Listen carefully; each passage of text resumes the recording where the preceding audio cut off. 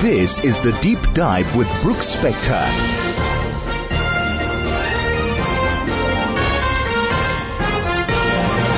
And good morning to you. This is Brooks Spector, and this is The Deep Dive. And we are really pleased today to have a guest, somebody I've wanted to have this conversation with for months, actually, but she's been ridiculously busy doing all kinds of important things. And that is, of course, one of my colleagues at the Daily Maverick, Ferial Haffajee, who has an illustrious range of experience and background, and she's authored books, and she's dug deep into the workings and the misbehaviors of people in all manner of places. But let's be a little bit broader than just investigative as a journalist. She's a real citizen of Johannesburg. She's born here, brought up here, went to local high schools. In fact, she went to the same high school my wife went to, which is an interesting coincidence in my life. She went to the university, the Witwatersrand. She's been an editor at a number of important journals in this country, like City Press and the Mail and Guardian, and she was engaged with HuffPost when it was operating here, and she joined the Daily Maverick a few years ago, and it was a match made in sort of a secular heaven for all of us. But she's also authored a number of important books. The one that sticks in my mind most, in a way, it's not the one that's getting all the news coverage now and all the sales now. It was a book titled, What If There Were No Whites in South Africa, which was controversial when it came out. Controversial for a lot of ways, I think. But I thoroughly enjoyed it because it was provocative and because it didn't claim to have all the answers, but it did offer new ways of looking at some older, more established questions, forcing readers to sort of get out of the rut that was in the middle of the road and think about other possibilities. But then, of course, most recently, her book, Days of Zondo, which is not a science fiction novel. It is, in fact, about the Zondo Commission of Inquiry, a big, thick doorstop of a book, which goes into graphic and, in fact, almost molecular detail about all the crimes and of omission, commission, and the makings and the behaviors of looking at these crimes. So we're delighted, really pleased to have you with us this morning. Welcome, Ferial. Thank you very much, Brooks. It's lovely to be with you. And thank you for that introduction and for having read What If There Were No Whites in South Africa and seen what I was trying to do with the book. Well, it was painfully obvious to me what you were doing, and I'm not entirely sure why some people who read it were mystified by it. But nevertheless, you continue to plow new ground in investigations and thinking about things. But I want to roll this back a bit.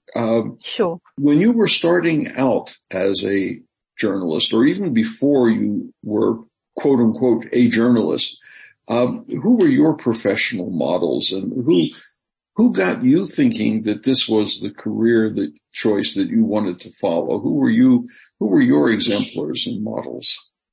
I less thought about journalism as a career or professional option, but rather as a revolutionary option. Because I went to the Christian Botha High School, CJB, where Ruth Spector Jacobs also attended, and it was a very political school. At that school, I was the editor of the school newspaper called the Green Times. And for me, really, that was just always a form of political expression and a way of convening or bringing people together with regard to a common objective we had. And that common objective was obviously the overthrow of the apartheid system. So I've always understood journalism as a way of influencing how societies are shaped. And I guess that continues to be my objective or my interest. So just to be honest with you, when I did try and go and work at Bloomberg, I couldn't understand why I wasn't fitting in, even though they've created a most marvelous ambiance for people to work in. They care very deeply for their people. And only on reflection did I come to understand that it didn't suit me to serve the market as it's described, that I needed to be working in a bigger public square and for a greater public interest. But that only came to me later, which I now realize was intrinsic to what I've chosen to do with my life. Huh? You've been doing it for a number of years, but when you started as, I don't want to say literary models, but journalistic models, yes. Who were the authors, the writers, or the exemplars that you held up as your kind of guiding star to get you to the way of doing this kind of thing? The obvious role model for me was Don Matera, firstly.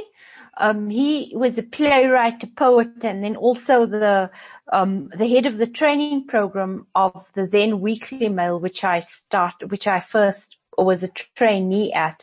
And then also Anton Harber and Erwin Minoyem.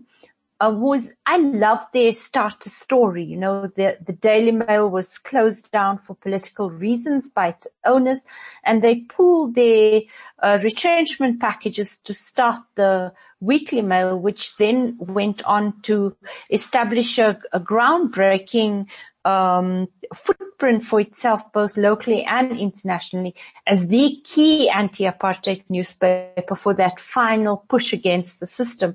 And that's obviously where I cut my teeth.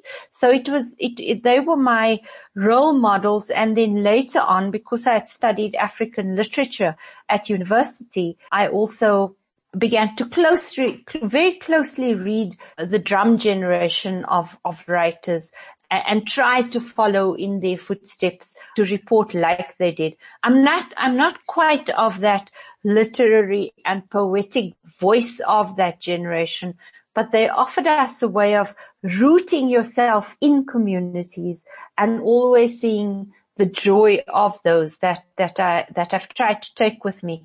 I've just finished reading the autobiography of Juby Myatt, was a foreword by the scholar who studied her. And again, it's a generation that was so effervescent and evergreen that they still offer role models for journalists, and certainly remain role models for me. Huh?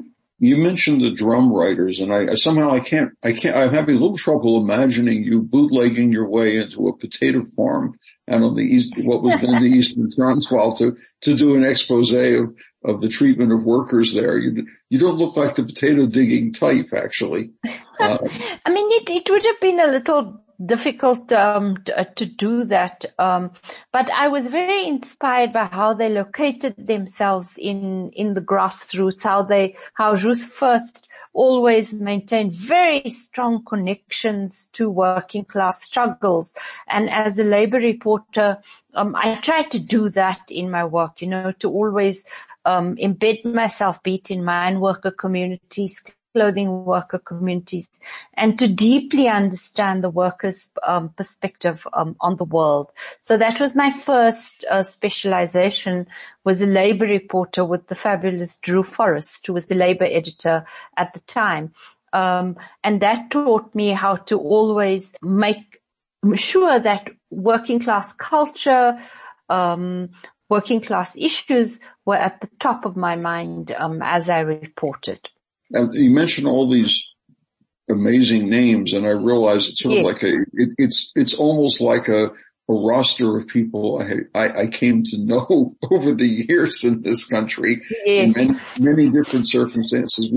And I realize now I probably was reading your reporting in the Weekly Mail from the beginning without actually focusing on who it was who was doing that writing, except for maybe the first couple of issues. We were reading it consistently all the way through the late 1980s and into the 90s and on and on. Sincerely, you made a serious contribution to the national dialogue on the joint predicament that the country is now in the middle of. How do you define this predicament, and how did it happen? And why did it happen? And who is responsible for it all? And we're going to let Ferial contemplate that for just a minute, and we'll take a short break. This is Brooke Spector with the Deep Dive, and we'll be right back after this important message. This is the Deep Dive with Brooke Spector.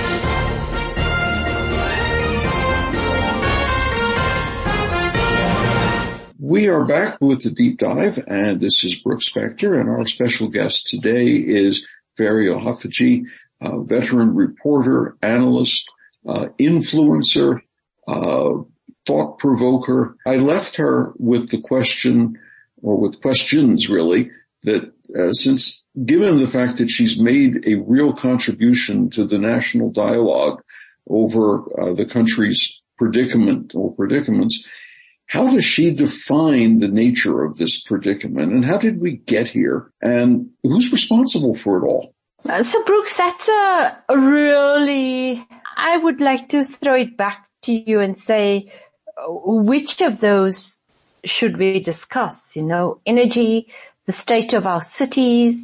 And if we take a view, I mean, sometimes I think we prosecute a narrative that the state is failing. But if you look at the definitions of state failure, and this is something you would know much better than me, then that's not true of our country. And I suppose for me, what you do with investigative journalism and with holding the mirror up is to enhance that democratic praxis or experience, or the experience of freedom for more people. And when government fails, you hold that up so that you can fix that, rather than, I suppose, sinking into despair and then making that prophecy come true. So perhaps you can break it down for me a little bit. Which of those things would you like us to speak about? Social cohesion, or energy, or the state of our cities? The state of the cities, because you've done some very, I don't want to use the word nice in a pejorative way at all, but you've done some very nice reporting on the granular detail of the decay in social and physical services to neighborhoods that aren't the most prestigious in the city. And this points to the way in which constituents are failed by their supposed civil servants and political leaders. So take the perspective of managing and building and fixing and improving and maintaining our cities. So I suppose I came to this, and it's a specialization I really want to deepen. It was a work of curiosity, because I'd always covered the city. This is what I've done for over 30 years now. That's a very long time, Brooks. I've always located both, doesn't it? Yes. I've located my reporting in Johannesburg, because it's where I was born, where I work, where my family lives. Several years ago, I began to feel like its decline was palpable. And I attribute no party political responsibility for that. It's gone through various political hands. The ANC, Herman Mashaba, the DA leads the city now. And through all of those hands, you just began to see that this wonderfully vibrant city of such people and such potential that's always held a node on the global map was in very, very serious decline. Not cultural decline, because it's a real firmament of fabulous cultural sensibility, be it theatre, be it fashion, be it literature. But that which holds it together, its road networks, electricity, street lights to keep its people safe, dealing with the high numbers of homeless people on our streets, whom you see on every single intersection, sometimes 4 to 8 people at a large intersection. The city seemed to be careening out of control of any kind of governance. And so I began to seek to understand that. And that's where I find my greatest interest lies now, is how does urban development as we understand it in its biggest picture How does that happen in a context like ours? And why is Johannesburg in the doldrums it is? And so I've sought to understand that much more than I ever have. So I spend a whole lot of time focusing on the state of the city's 13,000 kilometer road network and trying to understand why traffic lights seem to be a part of our past story. They simply don't work anymore, even though this is such a vital trade node on our continent and also in the developing world and in the world. So that's where I apply my work now. And I'm coming to an understanding that that is about the change of the administration and seeking to understand how the city is administered rather than its party political governance. How is it governed? As journalists, we tend to focus there. Who makes up the coalition? Which ANC member is going to be mayor? Is Mpho Phalatse going to make a run for the DA leader in April, as I think she will do? But what I'm more interested in now is nuts and bolts. How do cities work? And I'm probably going to expand my focus out of just Johannesburg to begin looking at Tshwane, to begin looking at Mohale City, etc. Huh? No, that's important. I mean, American reporters, especially political reporters, and I use them as an example rather than as an exemplar. They're often criticized for focusing on what is derisively called the horse race politics. Who's ahead, who's behind, who's going to make a move, as if that was the most important thing about a country's political, social, economic, intellectual life. In contrast to what happens to the place you live in and how do you traverse your day in an environment where the road has got a pothole the size of a Volkswagen, the traffic lights have stopped working, there are people begging for sustenance at every street corner, and when you get home, the electricity is off. Difficult, huh? But that's the reality that so many of us focus on, rather than who's ahead and who's behind, although reporters find that an easier path in a way to traverse. So as a journalist, I've begun to find a greater sense of explanation for my curiosities in why is it like that?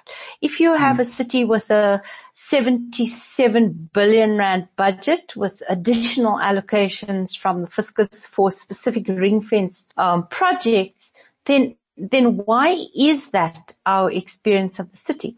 I read quite widely on cities around the world, especially those that have rise to the challenge of addressing the needs of their poorest, the homeless people. How do they do that? What are the most interesting ways of creating shelters in the city, making people part of the city economy?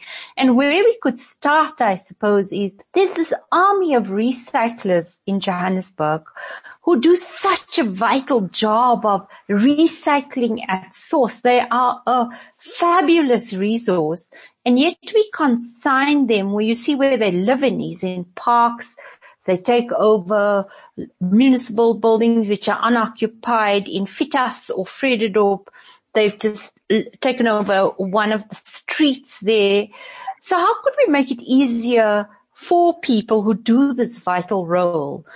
And I'm not seeing any of that interesting urban thinking which you might see in developing cities in the world. And my thesis I'm developing evidence for right now is that Johannesburg is subject to the same kind of patronage politics which we've seen afflicting the national sphere of our country.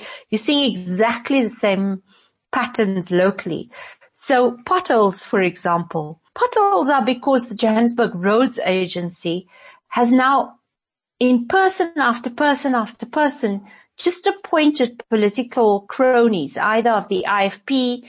The latest guy is appointed by an Action SA, MMC or member of the mayoral committee.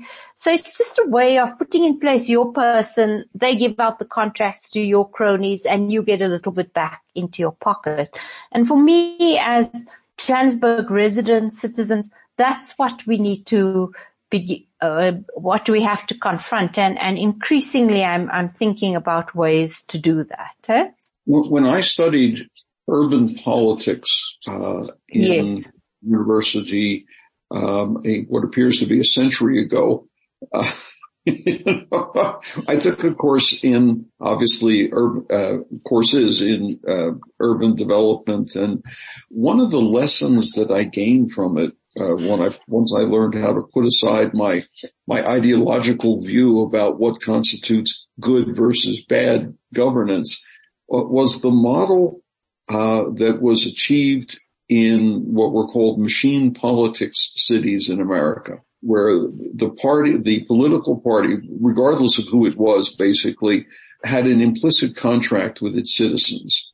Yes, you'll pay the taxes, but when your street needs cleaning, or when your nephew needs a job, or when your uncle has too many parking tickets, the ward counselor will help you out. In exchange, you vote, we'll take care of the schools and this and that and the other thing. And yes, we'll take 15% off the top, or maybe 20%. And as a model, because it reflected the reality of human behavior rather than the ideology of perfection, it worked. And one of the great exponents of this, Mayor Daley in Chicago, was finally beaten out of office when a massive snowstorm was not dealt with. The streets were not plowed. The electricity did not work. And after years and years of being able to say, my model works, yeah, of course there's a little bit of favoritism here and there, and a little bit of corruption here and there, but everything works. And the difference seems to be you get the corruption here, but things don't work. So the model is sort of a one-way flow. That's really interesting to hear, which is why I love chatting to you, because you can speak about so many places in the world and enrich our debates here with that experience. I think that via the preferential procurement system and the closed party list system, we've also had that implicit contract built into our politics since 1994. That there is going to be that kind of extraction to keep things working. But I do believe in Johannesburg that contract has also failed. So we haven't had the snowstorm you speak about, but last December, the flood, I think, in the city, and how it was completely unable to cope, took us pretty close, because at the same time you had these crushing stage 4 load shedding. So I think we either go two ways now, is that citizens wake up and somehow exercise greater leverage. What you've seen happening in a number of small towns and districts is that people are redirecting their rates payments into a trust and then seeing to things themselves. They fix sewage treatment works, they fix the roads. Some of them have gone to court and some are just doing it. In a city like this one, it's a little bit more difficult to do that. But I do think we need a structure that's separate from politics in order to push and say that implied contract is simply not working anymore. What's happened is that it's tilted. Everybody's so focused on the state, the local state being an opportunity rather than a service, is that all it's become is an opportunity for those who are extracting from it, be it salaries, be it contracts, etc. The service aspect of it is completely lost. And we're going to have to recalibrate or refine that balance, unless we say that we are going to accept perhaps a future like Lagos, where else, like many cities of South America, where you don't really expect anything from your local government and you make a plan around it. You buy a 4x4 to get through the potholes, you rely on generators, and you have, like me, part of your household budget is just, I'm going to give to people standing on the corners. Yeah, I'm not organized enough to make a batch of sandwiches every day, but I do give people at the corners money. It's part of my budget now. And I'm just wondering which of those two directions we're going to head in, or maybe it's going to be a bit of a blend, eh? Yeah. I'm so glad you mentioned Lagos. I spent some time there. as Yes. I think you may have as well. And the idea, I stayed in a little bed and breakfast for a couple of months, and there was a giant pothole right in front of the place. Yes. And I talked with the owner of the bed and breakfast, and I said, "Why don't you fill in the pothole? I mean, this has got to be, bad for business." Yes. I said, you don't understand. If I fill the pothole in, the traffic flow on my road will triple. Oh, that's a fabulous story. People will use it instead of the main road, which is overcrowded. So I'd rather have the pothole, let people slow down, stop, swerve around it. And if they have to come into my compound, that's fine. But otherwise, it's my defense against an unbearable traffic flow. We're speaking with Ferial Haffajee, veteran reporter, analyst, author, thinker, and this is the Deep Dive, and we'll be back in just a minute after this important message. This is the Deep Dive with Brooks Spector.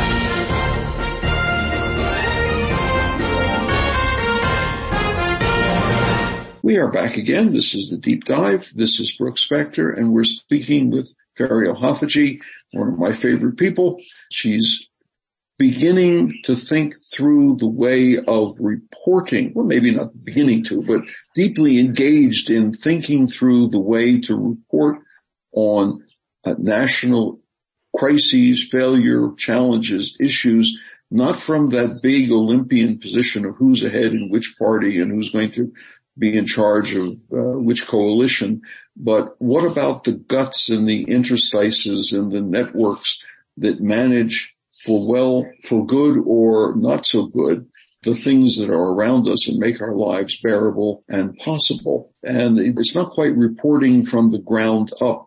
It's more like trying to see the networks, the tissue of influences that affect how we must live or can live or hopefully could live. But I gave you a serious challenge earlier, with a series of questions. And the last of those was, who is responsible for the way in which it has come to be the way it is? You did a lot of digging and analyzing in the Days of Zondo, your most recent book, on that as it relates to the phenomena we now call state capture. But put it a different way. Who's responsible for the way in which the politics, as they interrogate public administration, who's responsible for how it's gotten to be the way it is? If you had to blame somebody or something, who would you blame? I think we look for easy horses to hang the blames on. It's good to create a bogeyman because then it's a manageable outlet for your despair. But what I learned covering the Zondo Commission for over 3 years is that what you have is a matrixed effect. So obviously the policies established by the ANC and the party's view of what corruption is or isn't very quickly made themselves felt. The earliest scandals I perhaps tracked was the Sarafina one, where massive public funds went into the making of an HIV/AIDS education play, which was just beyond the imagining of it. I mean, your friend Sylvia Vollenhoven would tell you that, oh my God, that was just ridiculous. And so we begin to normalize these outrageous figures and obviously there's an extraction pattern happening there already. It goes to Mongeni Ngema was the producer of that play, and then we see this massive enrichment. And I track about 28 of those scandals which happen, and at some point it transmogrifies into the system we now call state capture, where the rent extraction is much higher than the value that you get. And where it really comes to public notice is the crisis which afflicts us now, is where we begin to see load shedding, which is scheduled power cuts in 2007, 2008. And this from a country which is one of its major selling points had always been a stable and relatively cheap form of electricity supply built on the minerals energy complex. So once that shifts, and then your transport corridors also get ruined by what was happening at Transnet, people begin to look, and what they find is the Gupta family network. And of course, that was a network enabled by the former President Jacob Zuma. And I think that begins our rapid descent into proper industrial scale corruption.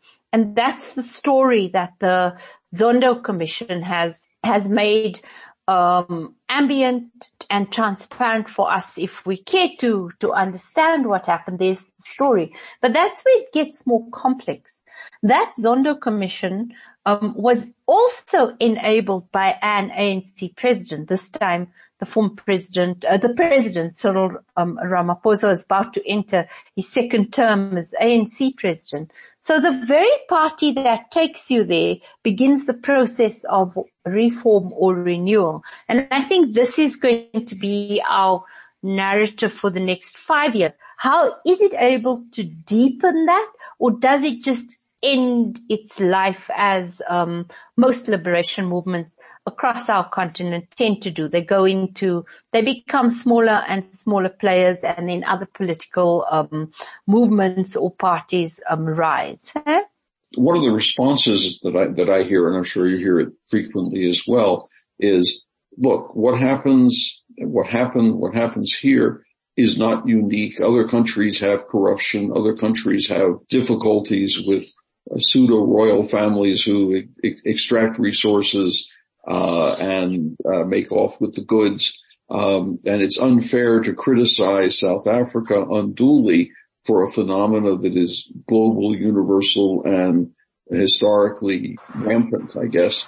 You can, if you want, you look back to the American experience around 1900 and, yes. The large trusts, what would have been effectively monopolies in transportation and coal and steel making and a number of other standard things, basically owned congressmen and senators and told them which way they would vote. You look at the evolution of post-Soviet Russia, something simply, a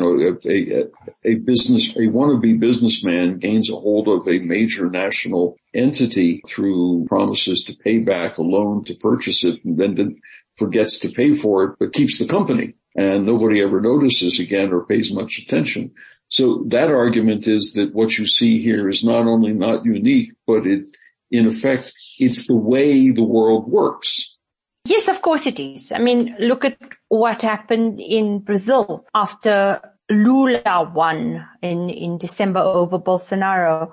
There was a storming of that capital in Brasilia. So we've certainly seen the rise of the strongmen, be it in Russia, be it in Turkey, and all those systems are built on systems of patronage which elevate their person into the highest office. Obviously the US is the model for that kind of politics. But around the world, what I'm also seeing, and maybe this is because I wear rose-tinted spectacles, is a resistance to that way of the world. And because I guess of where I come from and how I understand politics, I do think we have to keep resisting that and throwing up our shoulders and saying, oh, well, I don't know what you expect. This is the way the world works. Because if you accept that, I mean, those of us in the upper middle classes, we're going to work our way around that. As I see myself doing, you put it in solar, you maybe buy a car that gets through potholes more easily, and then you'll be able, and I mean, the industries arise from in failing states, and we're seeing that now. I was reading this morning, for example, that sale of armored cars, not armored, but cars for ordinary people, shooting through the roof. We're now nearing South American type levels of sales for those. So people of means are always going to make their way. But what happens in those systems and what you can see here is the black and working class poor get left behind. They get left behind in the worst schools, terrible hospitals, poor infrastructural setups in the poorest parts of our country. And as a South African, I find it very hard to say, oh, well, that's the way the world works. I'll make my way in this. I think we have to keep fighting that. If that's true, yes. and I'm not sure your glasses are rose tinted at all.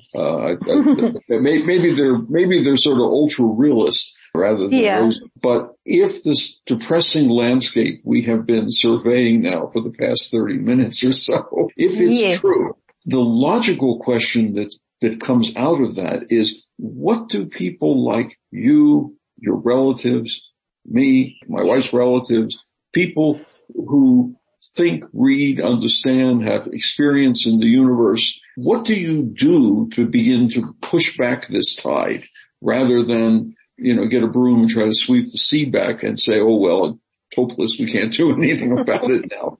We'll just drive around in an armored car and have a solar powered house and hire armed guards, and that's the end of it. Yeah. I really pray we don't get to that point. Maybe we're heading there already.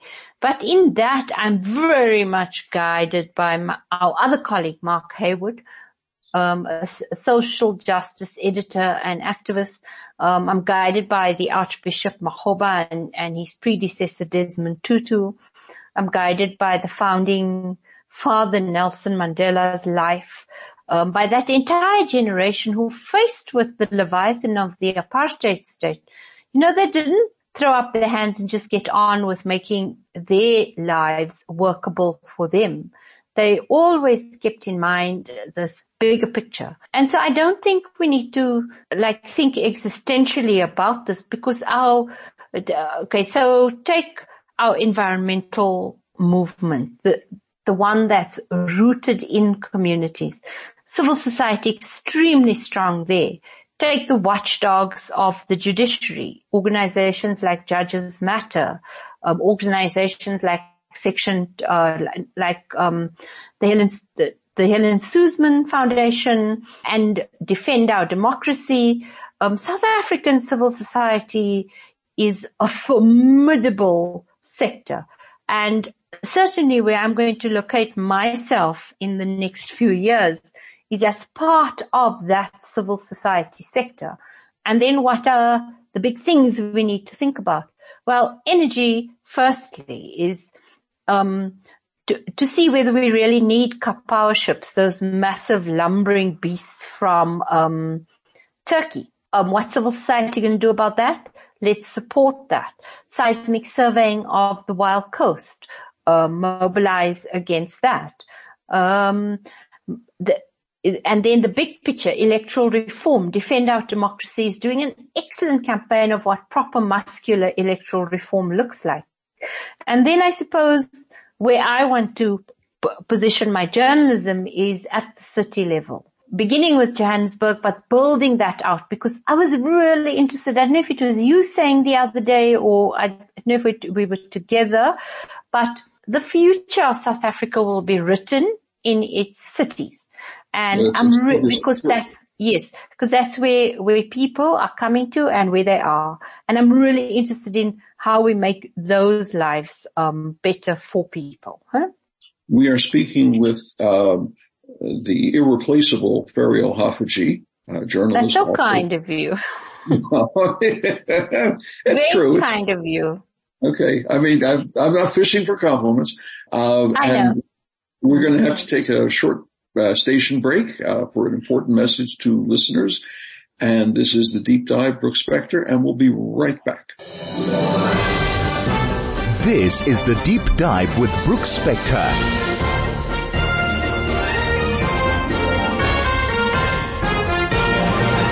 And this is Brooke Spector, and this is the Deep Dive that you're listening to.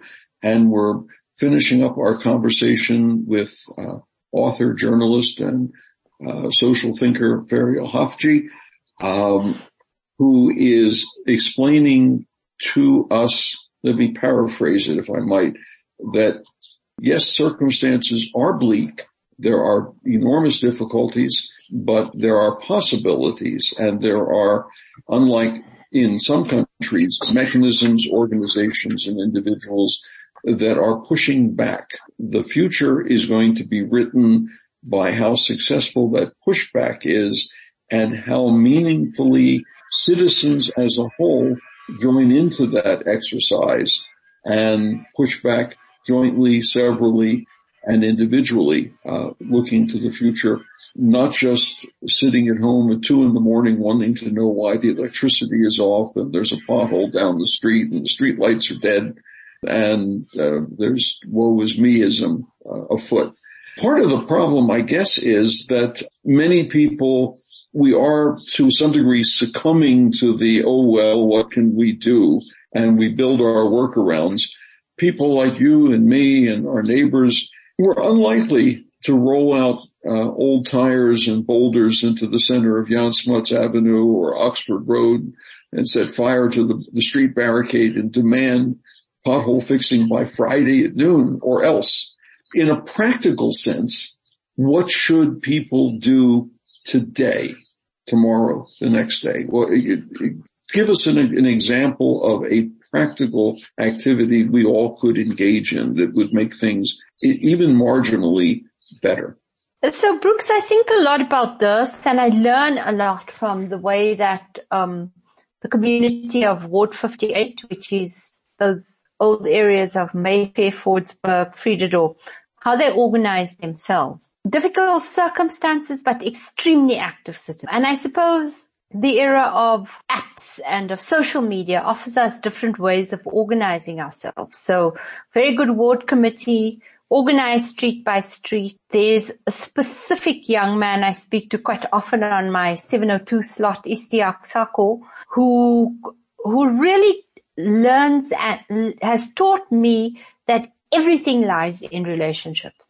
So he has extremely good relationships with the city power people. He builds relationships with the water, with Joburg Water. He builds relationships with Pick It Up.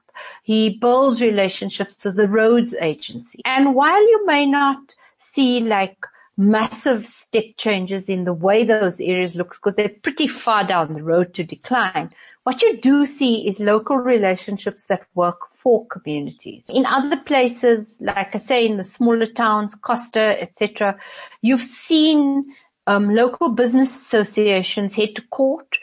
Courts agree with them that things are really bloody awful, and so they're allowed to put their local taxes into a trust pool, and they work together to make things operate. And for me, those two models offer a way that goes beyond the red hot anger of burning things and putting rocks on the end to just because you need somebody to hear you, to see what's happening. And probably that's what our near-term future is going to look like. Just for me, I've decided, and I think I was telling you, I'm going to be looking for 10 green shoots every week, and I've decided they'll be national and regional, so Pan-African, because I think that we must rewire our minds to see these green shoots. And this is something I've learned from two amazing women, Moki Makura of Africa No Filter and Varashni Pillai, who runs something called explain.co.za, is that if we as the media can establish different and more hopeful narratives without being revisionist in our thinking, you can thread a different feeling into countries, continents, regions, so that you can see always the light at the end of the tunnel. And that's certainly a challenge which I'm going to try and meet this year. Huh? I'm happy to run you through my first set if you'd like. Yeah, unfortunately we're pushing up against. We're out of time. Time restrictions. We'll have you back at a couple of months maybe, and you can go through an evaluation of what you have found in this regard this year. And the Green Shoots Collective. We've been speaking with Ferial Haffajee, journalist, editor, author, emerging social activist, and it has been a delight and a pleasure to have you on our show on the Deep Dive. And I hope to hear from you in the future about the green shoots. Maybe it'll be a whole lawn eventually. I hope so. I'll keep my list for you. It was absolutely delightful to have a conversation with you today, Brooke. Again, thanks very much. And we hope that audiences will tune in again next week at this time for another conversation of The Deep Dive.